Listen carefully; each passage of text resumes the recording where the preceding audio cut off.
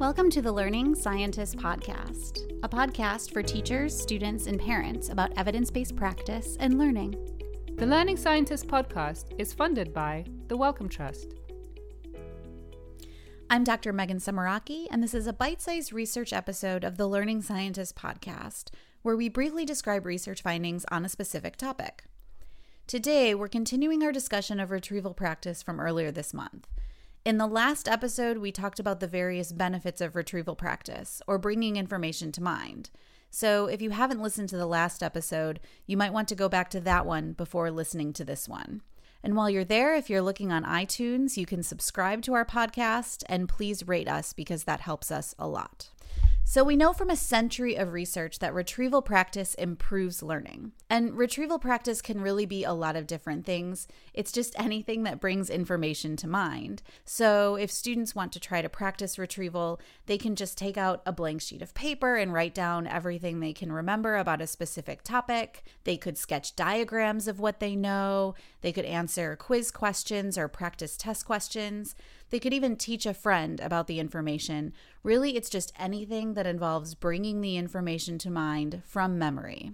Really quickly, seems like a really flexible strategy. It can be used in the classroom, it can be used out of the classroom, and it's actually pretty easy to implement. You can just have the students take out a blank sheet of paper.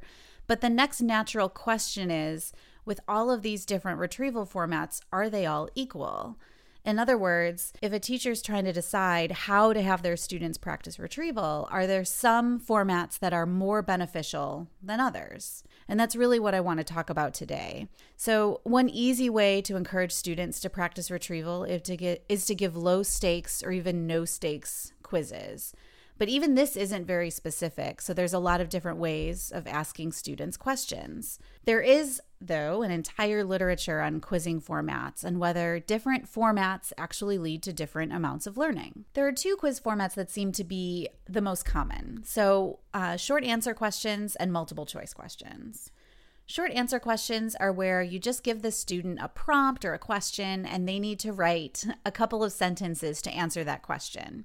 And then multiple choice questions are where you give the student a prompt or a question and then a number of alternatives, and the students need to recognize which alternative is the correct answer or the best answer to that question.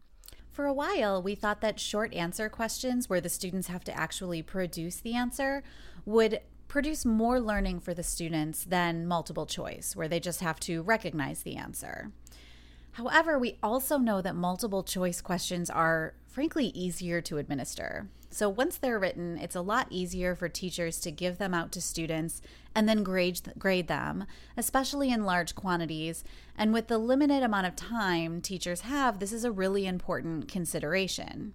So there are these two competing issues, right? Maybe short answer produces more learning, but multiple choice questions are easier to administer, and so maybe they're just frankly more practical. Spoiler alert, there isn't actually a huge difference between different formats, and the practical recommendation, at least from my perspective, is that retrieval practice is good, giving frequent quizzes is good, and the type of format that you use, whether it's short answer, multiple choice, or something else, isn't going to make a huge difference in student learning.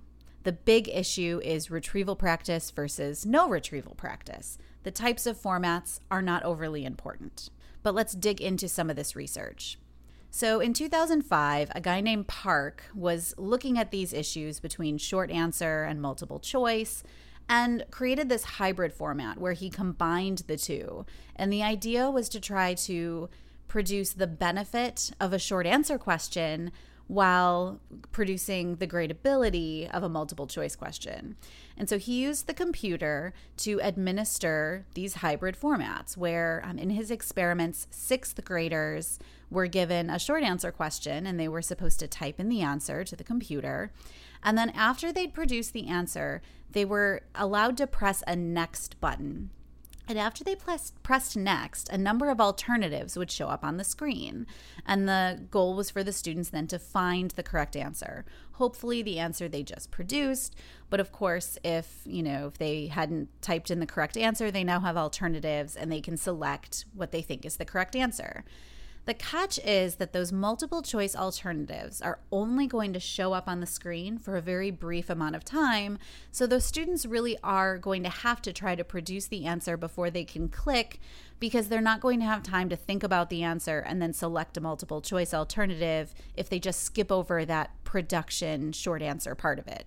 And so with sixth graders, Park compared this hybrid format to a standard, just regular old multiple choice quiz, and found that after a few days, the students who used the hybrid format learned a little bit more than the students who used the multiple choice format.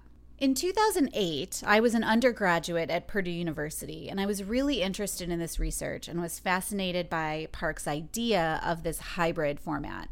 And I really wanted to test the hybrid format to see if having to answer the question in both formats would actually be better than just one format alone, and whether this short answer production type of question really was important to student learning.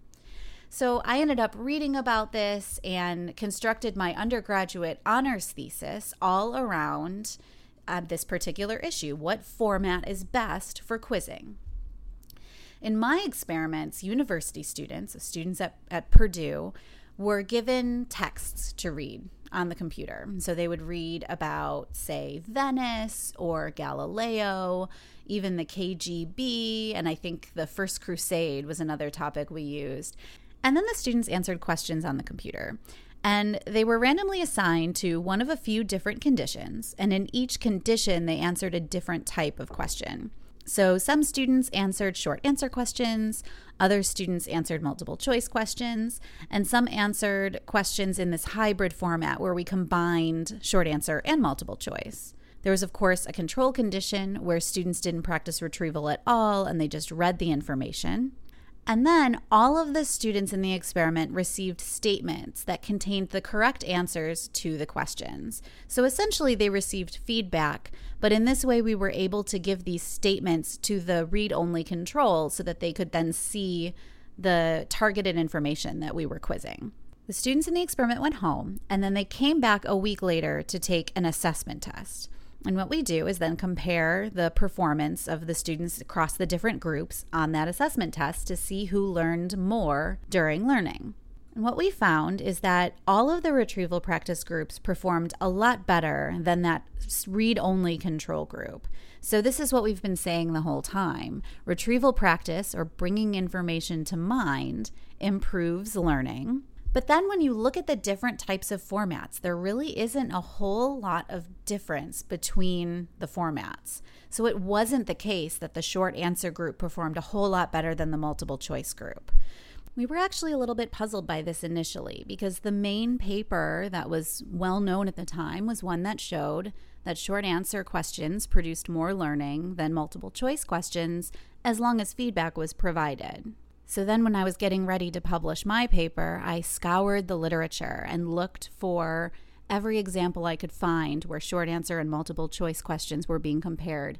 And I found that across the literature, the situation was pretty similar to my set of experiments. And across my 4 experiments and a number of examples, you really don't see huge differences between different retrieval practice formats. So in my mind, the takeaway for teachers is that sure, some formats may be a little bit better in some situations than others, but we're talking about small differences. The most important thing is that the students are practicing retrieval in some way, shape, or form. The specific format that's used probably isn't going to make a huge difference. And so if something makes more sense practically, or if something goes well with the particular topic you're talking about or the particular activity, go for it. Next month, we'll continue by talking about spaced practice. If you haven't done so already, make sure to subscribe to our podcast on iTunes or wherever you get your podcasts. And if you're able, go over to iTunes and make sure to rate us. It helps others find our podcast so that we can share research about learning. I'm Dr. Megan Samaraki, and thanks for listening. The Learning Scientist podcast is funded by the Wellcome Trust.